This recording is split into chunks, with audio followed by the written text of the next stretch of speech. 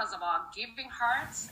We were part of different organizations that happened to have come together in some areas, and we started, just being there for each other, listening to each other, supporting each other's initiatives. But we truly had a connection there, and I've really enjoyed getting to know her as a person, as a philanthropist, as a leader, as a world changer, right? As somebody that's out there too, making a difference in the world. So Rose, without much further ado, let's get right into it. Why don't we start by you just telling us a little bit about yourself, where you grew up, your family, how big was your family, what did that look like, school, college, when did you come to the U.S., and all that great stuff. Okay, you want me to write a book?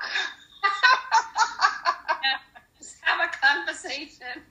That's all right. I just want to thank you so much, Ms. Ogla, for giving me this opportunity to be at the DLC, Diaspora Legacy Conversation.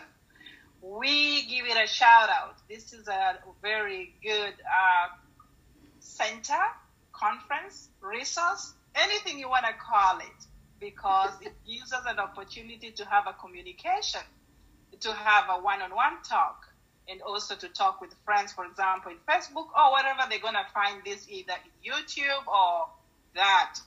My name has been mentioned, Rose Oginga. I live in Florida, born and raised in Kenya, went to school both in Nairobi and part of Kisumu, but most of it was in Nairobi.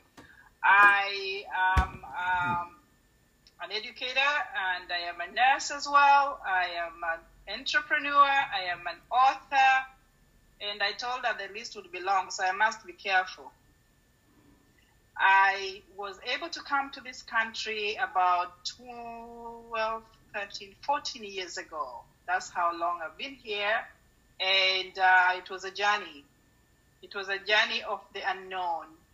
And let me back up. Growing up, I was fortunate enough to be the eldest, so the leadership kept following me. As an older child, you're forced to take the responsibility because you have to. You don't have a choice. So my siblings were looking up to me, and as I grew up, I was like, I'm not gonna let my dad down. I'm gonna not let my mom down, neither my siblings. So I kept wanting to succeed in life. I kept wanting to do my best in everything I did, be it school, be it, my career, which was teaching while I was back in Kenya.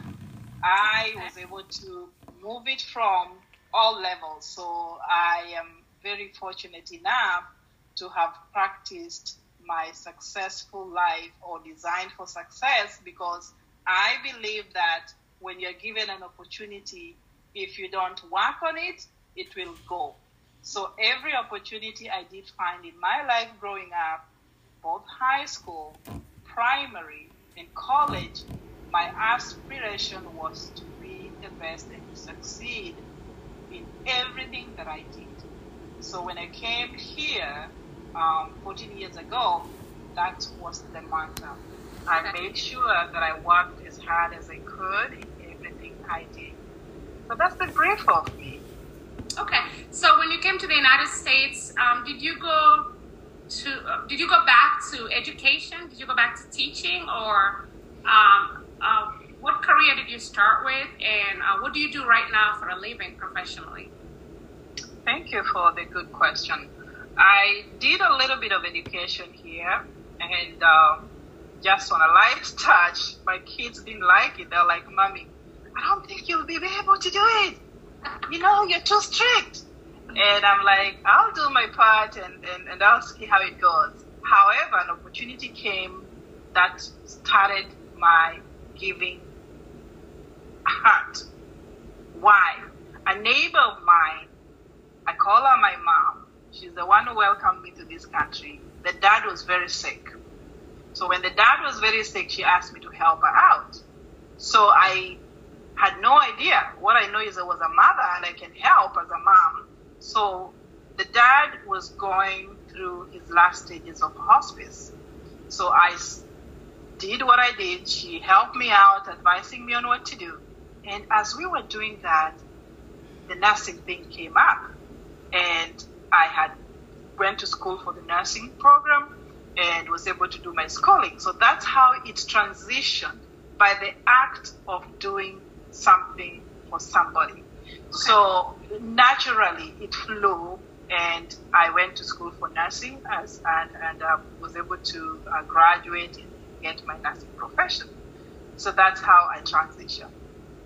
Okay, so what do you do professional right now, and where are you located? Very well, thank you. Right now, I am doing my nurse profession. I work as an independent contractor in many of the nursing aspects that I do. So I provide health solutions with different agencies based in Florida, Tampa, and that's where I do my stuff. I am also an entrepreneur in many ways. I am able to have had an opportunity to author 2 books, one of them known as Unmasking Bullying, and also known as Budget Fitting. And because of this idea that molded my action was because of what I see around me.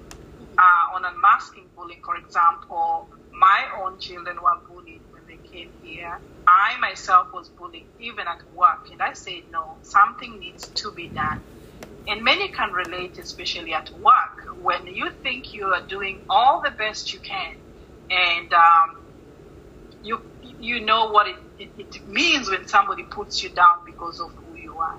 And that really ate me up, and I said, if I don't help myself, I'm going to help at least one person, if it is a student, if it is a young person, or if it's a college person, or a mom, or a parent. So my book on Unmasking Bullying allows every individual, from childhood to adult, from parents to teachers, to come together and start creating solutions and not assume that everything is all right. When we let our kids go to school, do we ever know what they have gone through every day of their lives? We miss it most of the time. And when we realize that it has happened, it's too late. Yeah. So that's why Unmasking Bullying was born. That look for those things, those aspects that lead to this kind of depression, stress, everything that goes with ideas of bullying. Because if you catch it early, you're able to help. So I authored a book that is doing very well. It's on Amazon, and I am proud that I did that. On the budget bullying, what came about when I was... Before you go to budget fitting, why unmasking bullying? Why not just bullying? Why not just, providing solutions for bullying? Why the word and the title, Unmasking Bullying? Very good question. Why Unmasking Bullying? As I was narrating my story, born in Kenya, we have a culture that is different in this country. We tend to look down, not because we are shy, but in respect. People take that as being shy, and they act on it like you don't know what you're doing. You must not be smart enough and all that good stuff. So it brushes you the wrong way. Hence, you have to unmask their way of talking to you. If you don't know the wordings, the sentences used, the phrases used, then you will not know that you're being bullied. Wow. So that's where the term Unmasking Bullying came. That look at those wordings, look at those expressions, look at those gestures, look at the way they are, the students are being grouped, the cliques. Even here on Facebook, for instance, most of the bullying comes because of the clique issues. Most of them. I'm not saying all of them. So you have to unmask their intentions. Okay. Before you hear that person shouting and being bullied, did she or he bully somebody before then? Possibly. So unmask the trend so that you get the solution. In other words, you have to be woke. You have to make sure that you know how things are going before you just say it's bullying. There is a beginner, there is a type, there is an environment that causes this. So you have to identify those areas that are causing the bullying to happen. Hence, unmasking bullying was born. I like that a lot because, obviously transitioning from Kenya to the United States, there were some parts of, especially during, your transition with your career and, as I got into leadership quite early in the first few years I was in the United States, I didn't identify some of I always gave people, unfortunately, I gave a lot of people the benefit of the doubt that they were just coming from a good place. And I remember being told things like, hey, if you want to grow, to promote and stuff like that, you really got to work on when you speak to somebody, look at them directly in the eye. And when you grow up in Africa, looking at somebody directly in the eye is actually considered, back then when we were growing up, as rude, especially adults or anybody that has some sort of an authoritative position over you.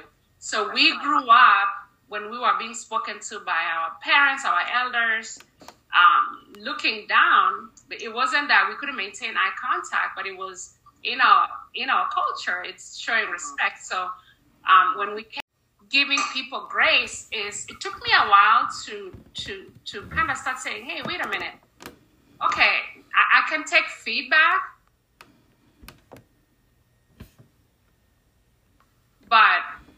and I can take the criticism, constructive criticism for me to continue to grow, but there's a very thin line between somebody talking down to you or somebody grouping you and having unconscious bias to understanding who you are.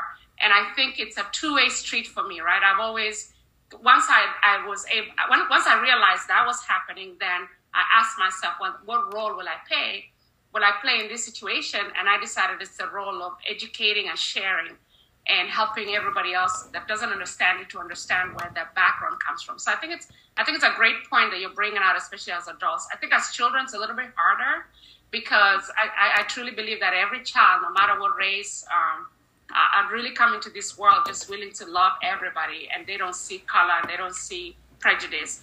It's the environments that they grow up in that sometimes we unconsciously teach our children how to see themselves and how to see others by the words we speak in the house, by how we make comments about different things happening, whether it's in school or in the community, how we react to if they come home to us and speak about, this and this and this happened at school. And if we don't come from curiosity and just ask questions to get more information, we can jump into conclusion. We can vocalize that conclusion, and then we start teaching our children how to react and have a response to things happening in life. So I've learned as raising 3 children to really be careful with that, because sometimes what they're saying really doesn't mean a lot, or sometimes it's serious and we need to listen. So thank you.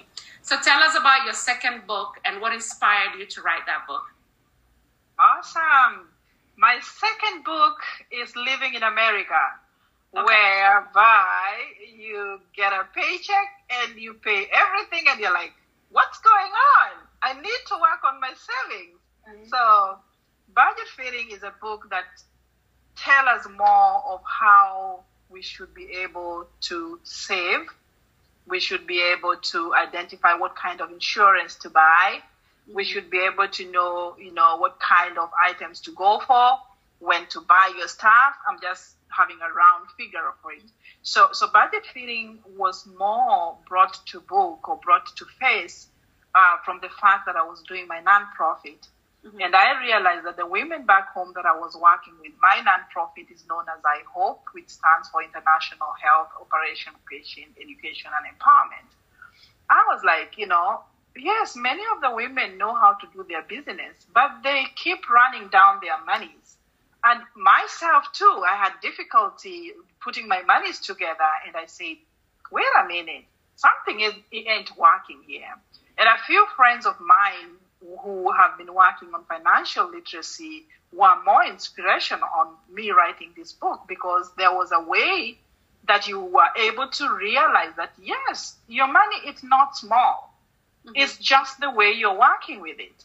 There's no money that is small unless you're over budgeting. So work within your means, don't follow the Jones. Because many of us follow the Jones and forget that, yes, my $1,000 can be worked around to fit in my needs as at that time. I do not have to go beyond that. So Budget Feeding is a good conversation book that is entailed or is meant to start a conversation with any business enterprise, with any women group that I work with that are doing small businesses, so that they do realize that this money that I have is not little as such. It is the way I work it out to build my growing business, the way I work in my home. Many a times I used to ask myself, as I was writing the book actually, our parents didn't have that much, but they kept going on. What were they doing? They knew that they had to save for a rainy day. Do we do that? So the book is telling us that, yes, that money seems so little to you, and it could be because of our economy, but do you know how to save? You can have just a little amount here, a little amount there, and by the end of the year, it will grow. And it reminds me, as I was writing the book, I joined a group of friends who started a weekly savings, weekly savings for a whole year. And it didn't matter how much you're saving. The idea was to help you build that saving capacity. Yeah. And I marveled by the end of that 1 year, the amount I saved. I said, but where has this money been going to? So this book is allowing you to look at things differently. It's a financial literacy book that opens your eyes on how to budget in your house, how to budget for your business, how to budget for your children's educational stuff, how to budget for your insurance. You don't just go picking insurance. You have to know what kind of insurance am I going for, medically or for motor vehicle. So this book is one book that I pray I get a one time and just sit with people and teach them. You know, being a teacher for over 15 years, I love teaching. And this book, I sometimes just want to say, you know, I sent you this much money should have done X, Y, Z. But you see, I can't force an individual, but I have to teach them systematically. And I have a particular woman group that listened to me and followed my instruction for the book. This is a group my organization gave only 500, and they have made 100,000 Kenya shillings out of it using the same system. So don't tell me there's little money. It is how you're budgeting that affects you. Hence, budget fitting. Fit it to what you have. It shall work for you. Absolutely. So I consult a lot of business owners from small business owners to established businesses to businesses that are relaunching. And, I spend a lot of time really getting to know the person, because what I've come to realize is, and it took me internalizing, actually, trying to figure out, what have I done with any money that I've earned in the last 20 years.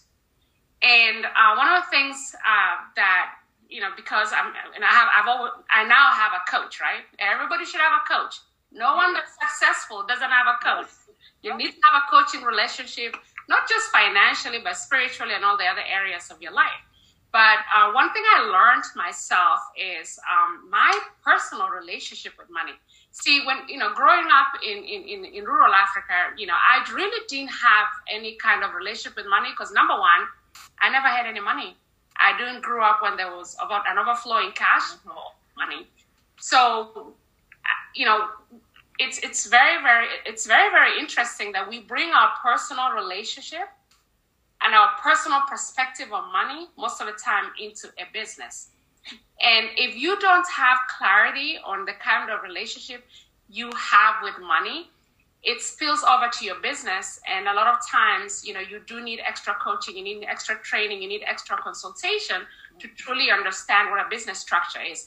There's a very, very simple, if you're running a business, there's a very, very simple formula that we teach within my organization, right? The 30-30-40 rule, meaning there's 30% of the income that comes to your business that has to be applied to the cost of doing the business, the things you need to buy, the supplies, the marketing, all that. And then the other one is, the next 30% goes to your expenses. You have expenses, you have, your utility bills in the business. Maybe you have a staff, you have payroll. And then 40% is profit. And now, once you have that 40% profit, I think it's what you're talking about. That's what do you do with that? So the problem is a lot of us commingle all our funds. We get a paycheck. We throw it into one account. It's just your checking account.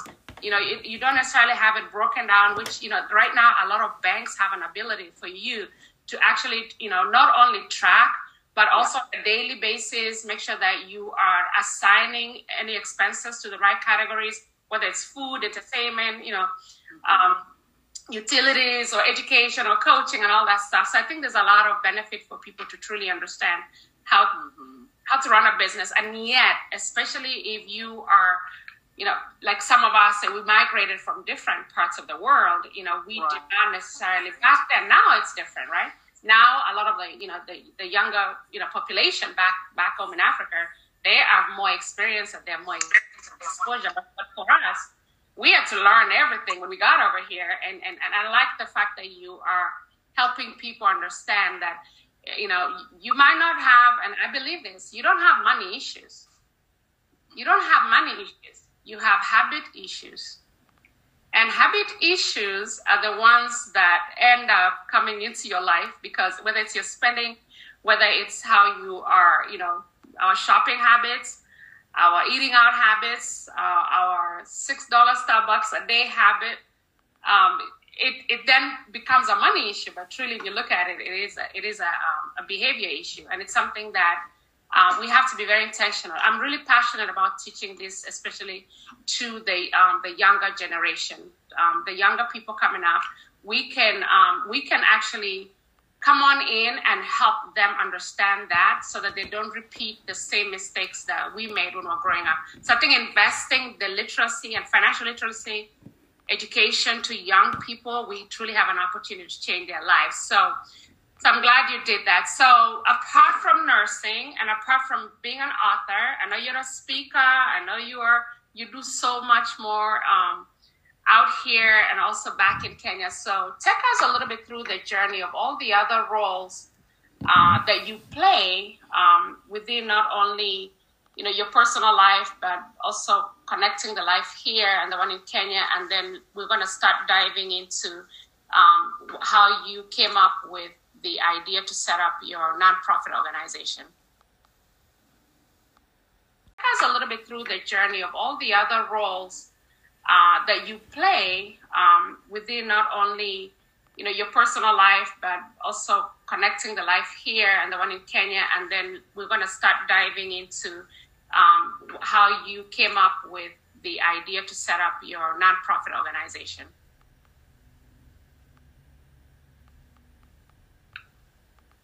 You are on mute. We can't hear you.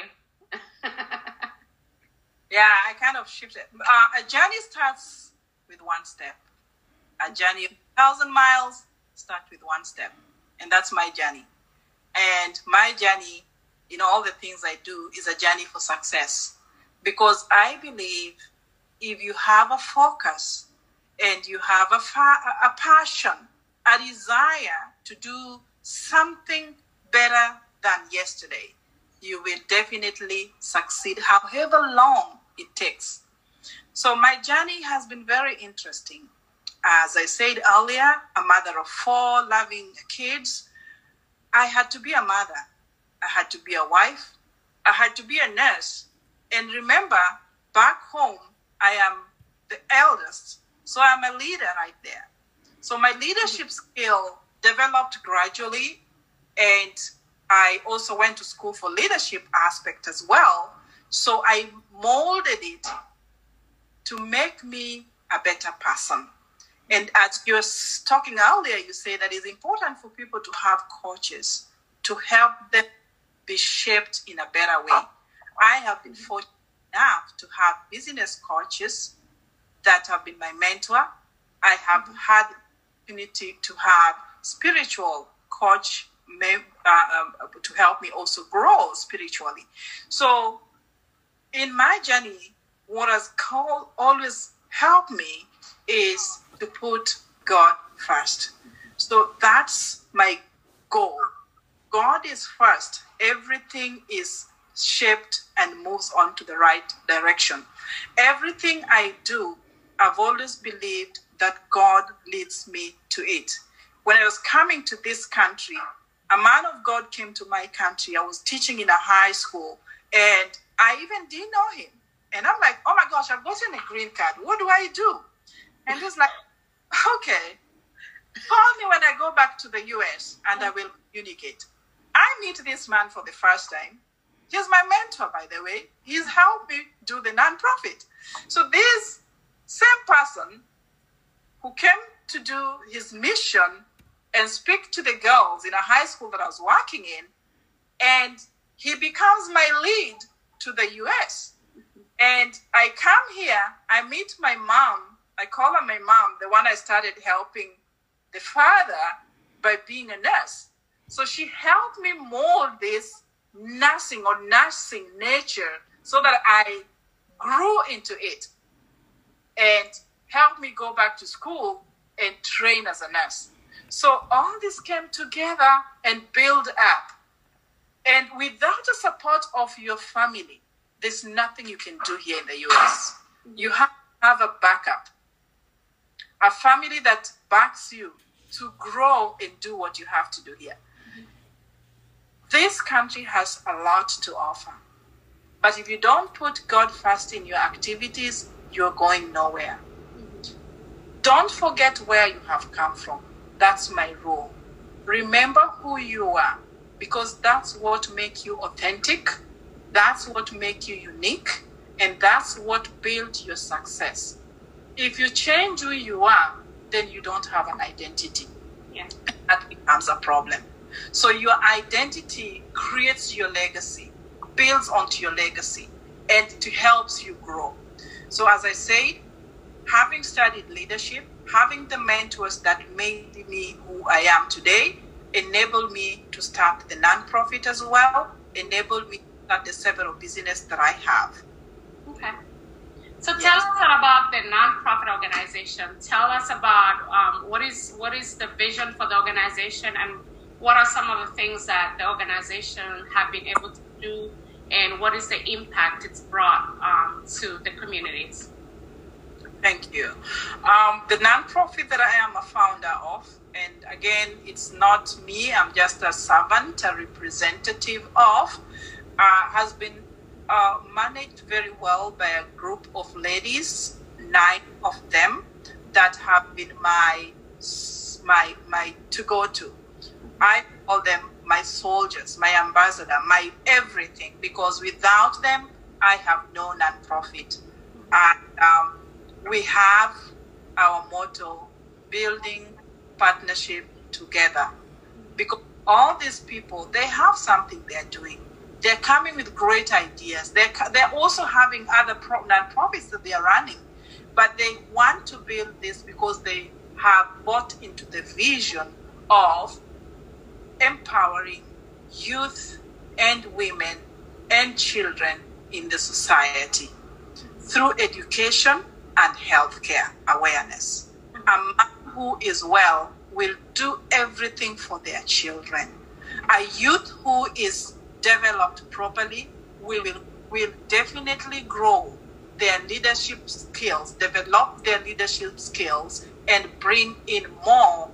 And hence, we have a huge group of family members who are growing each other, mentorship each other, and making sure that they are all but one thing, building partnership together for the growth. Yes, so you formed the organization, and tell us a little bit about some of the initiatives that you've been able. Now, I know the board and the leadership is based out of the United States, and you have another board member in Canada. Tell us how you're able to lead the team that's on the ground in Kenya. Very good question, very good point you're bringing. The this is a global world, and we must appreciate the fact that we can just take a phone call and things are done. We have over 200 youth, women, men, professionals who are volunteers in Kenya, which is now our first base to start our work. We work both in the US and we also work with the Kenyan community. And we do not specify one particular region. Kenya is a big country, and we have about 8 provinces. So in every province, we have individuals who are helping us. So they are our volunteers. We have their registrations, and we are able to work with them amicably in areas that matter to us, and that is education and healthcare. We have, as I said, different professionals who have been very helpful. In 2018, we were able to do a medical mission working with the local professionals as well as a few professionals that came from the US to Kenya. So we welcome that kind of working because we appreciate that they are on the ground. They know much more of what's happening. And if we have that, then we a lot. We cannot claim to know exactly every need in the society. And our motto for the I Hope is, do not give us the fish, give us the fishing rod. Mm-hmm. So we are able to work amicably and grow. As at the moment, we've been working with the youth programs, which enabled us to see over 5,000 young people just in July doing aid for girl-child pregnancy crisis. Mm-hmm. This has been molded, and I have seen that from this growth, many organizations have tapped to the idea, which is marvelous. Why? Because now we are reaching out to the young people and we are telling them there's an option that you can do differently to protect yourself as a girl. There are things you can do to protect yourself as a young person. There is a lot of aspects that you can do as an individual. You can't be the big sister or the big brother and leave a legacy in your region. We are trying to tap the village where there are little resources so that we don't lose them. Having had the COVID-19 lockdown, it has created a vacuum. And this vacuum, predators have taken advantage. And when they taken advantage, the little girls from age 10 to 19 don't know what to do. Yeah. So I hope captured this situation and did their best and involved the local officials who are willing to help us in all the regions I've mentioned. We actually did 26 regions, as I said, from west to coast. Mm-hmm. And this brought the I Hope team on the ground together, the I Hope team in the US and Canada together, and we were only working through the phone call, the Zoom, and things were done. Yeah. And we were very fortunate enough, and I must mention this, we cannot do this by the little resources that we have. But we have had very great friends who came and partnered with us. We are, they're known as the Go-Givers and the KW Lady Leaders. Yeah. Within 1 week, these amazing people made things happen. Yeah. And they raised funds. And we said, you know what? We're not going to let these people down. We have to do work. And we're doing it and doing it with our whole heart. Yeah. Because what we have planted will never be uprooted. And it's a legacy forever. Yes. Yeah. And I think, I don't want to do a disservice by not really explaining the background of the initiative. Because I think a lot of people throughout the world, and even here in the United States, could really learn from the kind of grassroots work that took place. So to give our viewers a background on this initiative, when COVID-19 really started, spreading, not only here in the United States, but also when there was fear of it, spreading into Africa and Kenya, schools were shut down. So the Kenyan government essentially shut down the schools when they announced that it was for the rest of the year until 2021. So also, public places, churches, and what the impact of that was is, there's a lot of work that has been done over the decades, especially in Africa and specifically in rural Africa, to truly champion the education and empowerment and training and just support of young girls, the girl child, because we truly believe that when you educate the girl child, when you pour into them, there's a big opportunity, and there's a track record to show that, when you educate and empower the girl child, they grow into women and they truly go out there in the world and they do a lot of work. So what happened is there was a void that was created because schools and churches in so many places throughout the world are safe places for young girls. I mean, we're talking about anything, girls between 10 years to about 17, 18 years old. And by shutting down the schools and shutting down churches and places of worship, what happened is that these girls were at home.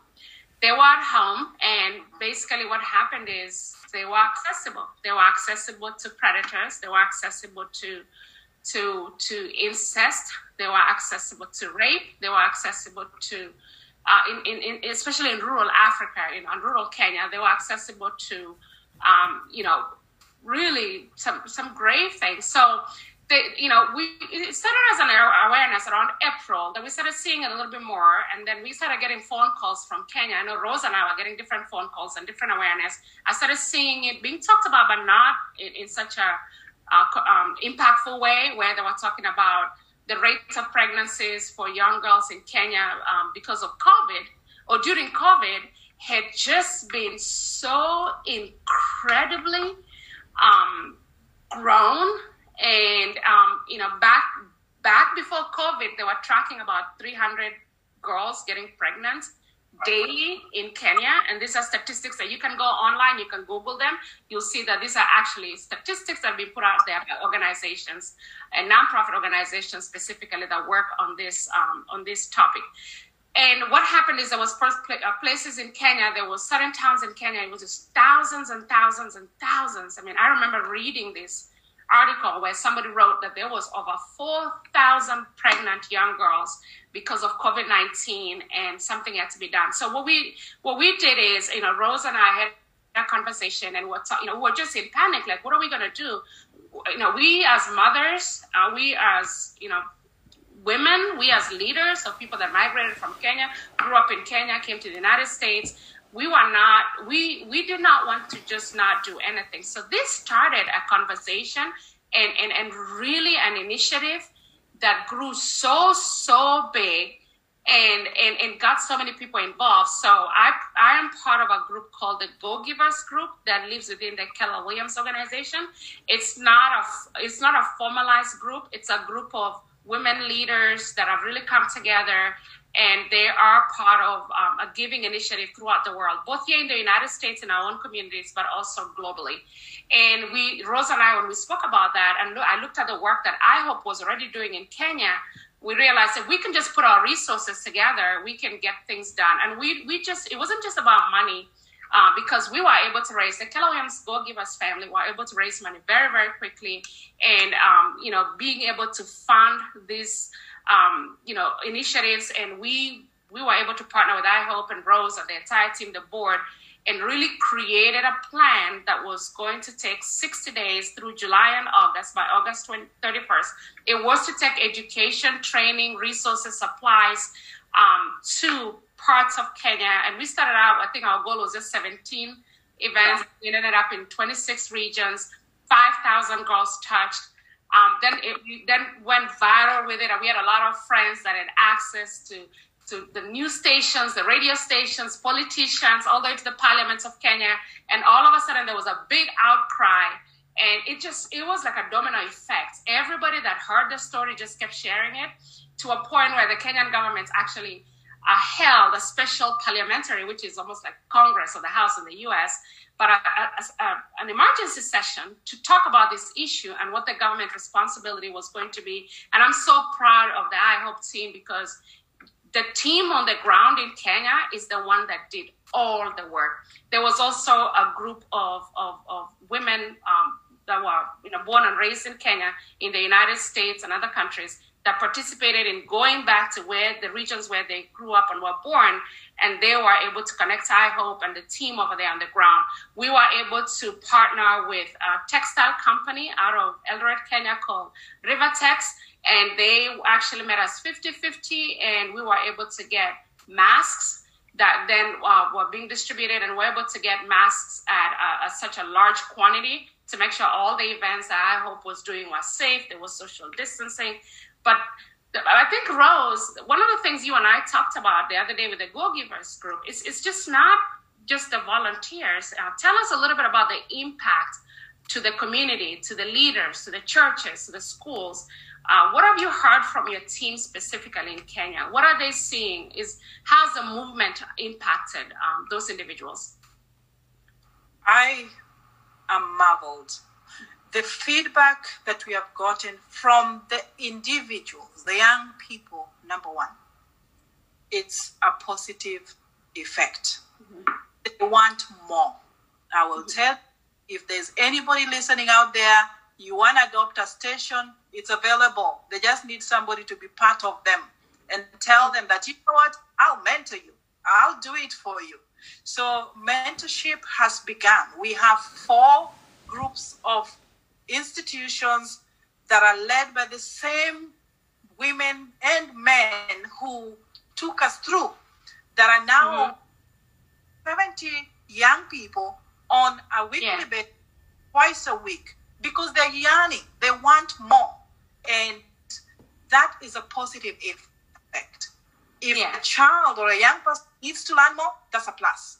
Mm-hmm. And the community leaders are helping. They were able to bring in the security when we were doing this, and they're willing to help. They just ask, are you guys coming again? We really need, because it's well, and we were very fortunate because the people on the ground, the iHope team on the ground, which involved involved the therapist, the psychologist, they were able to be the workers. So this teamwork was able to be coordinated in such a way that it facilitated the whole thing to be successful. So the administrators are like, when are you guys coming? We need you.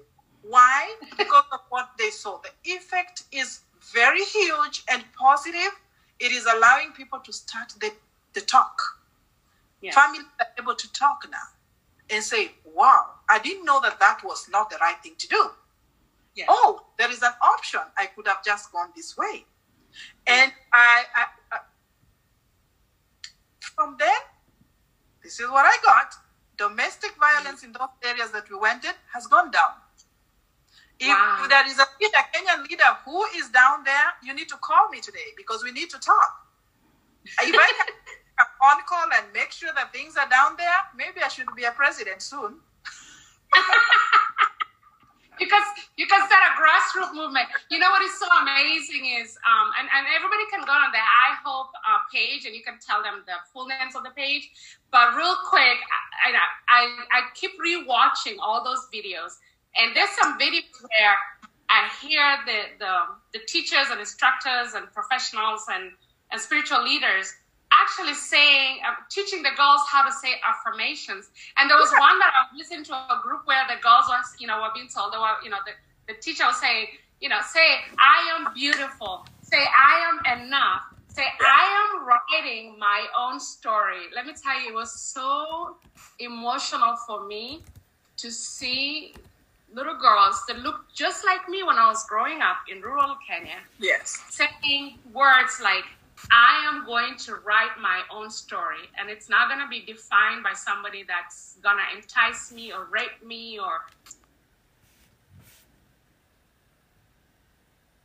take advantage of my innocence. So can you tell everybody how they can, view the pictures, view the videos, and also lastly, how they can participate, how they can, whether it's volunteering, because we have viewers from Kenya, but also maybe how people can donate to continue, because we don't want this initiative to stop right here. We still have a lot of work to do to continue this, this movement that we've started. Yes. Thank you for that, the opportunity. I just want to reiterate that iHope has a mentorship program that is inbuilt. Mm-hmm. We have teachers that are doing mentorship, even as of now. Mm-hmm. We are a volunteer organization. Everybody is doing a volunteership, from that high doctor there, that kind of professor, down to every young person who is just ready to write out the names and list down, because I have a database of all the youth that were attended to. Mm-hmm. We have the website, www.ihopee.org. I'll put it down there when I'm done. Mm-hmm. There is a contact. Mm-hmm. You will have to tell us who you are, apply to be a volunteer, because we have also to know whom we are dealing with, to allow us be a successful organization, an open organization that meets the needs of our individual friends. Yeah. So you can apply online to be a volunteer. Whatever profession you are, we are not selecting particular professions. Everybody who has a giving heart, this is an opportunity for you.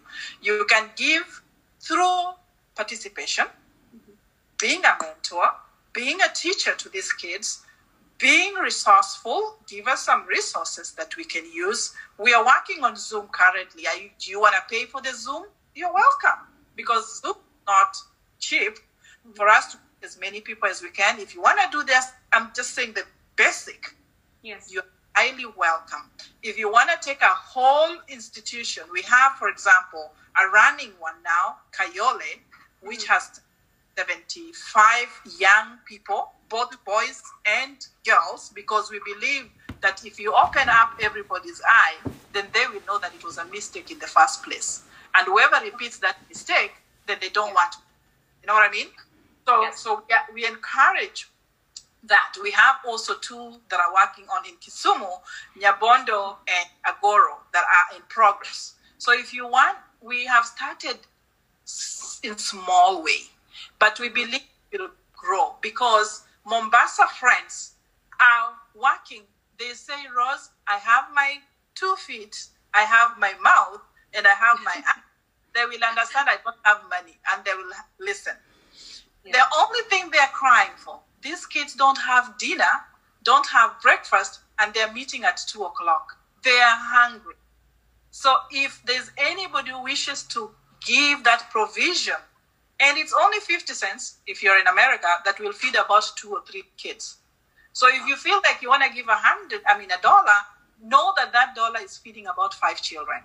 Wow. So there are kids out there who are willing, now that the schools are out, to learn something about themselves, professionally, career-wise, just to know who they are, and also to develop their skills as leaders. Mm-hmm. So the project is going on, Miss Ogla. Yeah. We need you guys. Don't give back. Don't give up. The project is for you, I hope, and Go Givers and Lady Leaders. We are in for it. Thank you. And develop further, and even create a resource where they can go and say, wow, this was done by us. Yes. And one of the things, number one, I want to thank you so much for coming on tonight. It was very, very important for me to be able to spend this time with you and to have you share not only your personal story and all the great things you're doing to truly impact lives here in the United States, but also in Kenya, but also to share about that initiative that truly, truly changed. Because when those 5,000 girls' lives were changed, it just wasn't the girls. It was also the community that they live in. It was the teachers and the pastors and all the women that worked really, really hard to make this happen, the local politicians, because we had to get permits, right, for every region to have those events. So it was a collective effort. And yet I look forward to bringing you back again to keep us updated on all the initiatives that I hope and you are working on. And I want you to trust and believe that you've met some great friends within our Go Givers group and also the Lady Leaders Real Estate group. And we just don't pass through. We maintain those great friendships, and we have some things that we're working on right now to continue bringing organizations like yourself as partners in the future to make sure that we continue with our vision to truly change the world, one person at a time, one youth member at a time, one girl at a time, one woman at a time. And I just want to again thank the entire iHope team for all the work that was done to organize this. It was a massive just initiative. It was not easy to reach all these areas of Kenya, some of them not always accessible. Areas like Pokot in Kenya, which is truly, it's a desert and it's very difficult to get over there, but we're able to get girls to come through. And, whether it was the smaller events or the larger events, they were filled to capacity.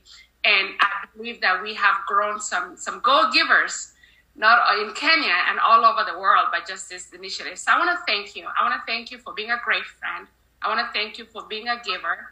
I want to thank you for everything that you're working on to truly continue changing lives. And I look forward to continuing having conversations with you and touching base with your team to see some of the work that you're doing, here in the United States, but also in Kenya. And I hope for our viewers today, this conversation has inspired you to, when she says 50 cents, 50 US cents can feed a few children, she truly means that.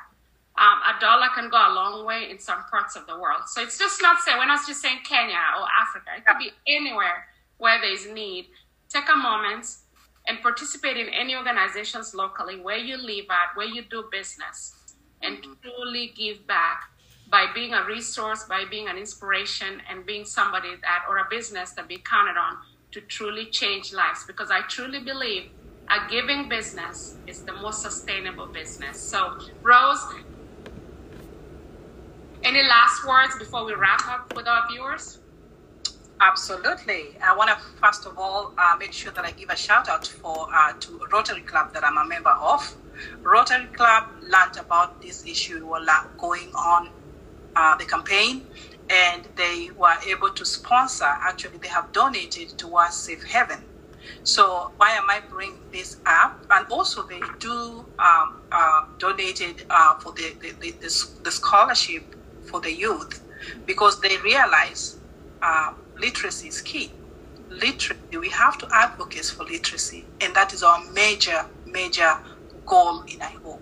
Literacy, advocacy from early childhood to whatever age it is, because a literate person is easy to communicate with. So they are one of our sponsors and partners as well.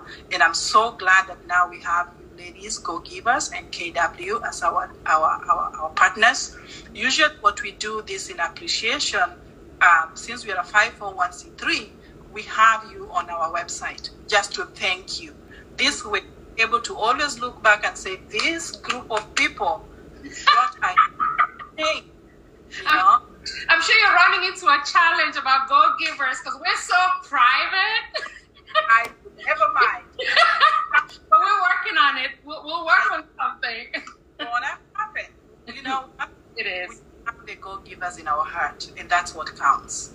So they created a safe haven. It's just like Safe Havens and Go Givers. You protect that. You give and protect, and you are in our hearts. You're a partner in our hearts. And we just want to say we are very, very blessed to have you all. And the other aspect that I want to also mention, each one of you, in Kenya we have this saying, when a visitor comes to your house, make sure you cook your fish and they eat. So I am not able to cook that fish for you. I have a gala coming up, and it is a virtual gala. Will you come? I will post up there. It is not very expensive, but just seeing you around us via Zoom will be just warming to our hearts. So I want to officially welcome you, ladies and friends, or anybody who is watching us, that I do have a gala.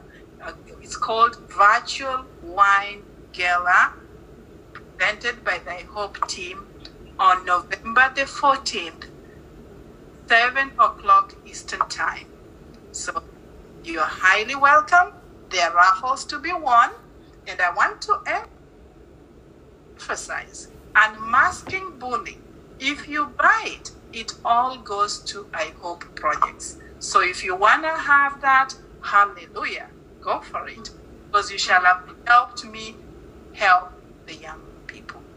So that's my parting words. And for those who are interested, if you allow me, I have classes that are coming on, because I'm a mentor, I'm a coach, entrepreneur. And I believe that if you educate masses and mentor a group or larger group of people, they will help them. They will also help other people and grow. So if you look out there, you will see what I call design for success. Remember I said my life is designed for success? Yes, it is. I have consultants that are working with me on this, and they have a class coming on the 22nd of this month. So you're welcome. Don't use the date. Post those. You can post those. I know they can follow you on social media, and you can post. I love you all, and thank you. Thank you so much. And to our viewers, thank you. Thank you, Rose, for being here. We look forward to following your story. Thank you, everybody, for tuning in. We look out to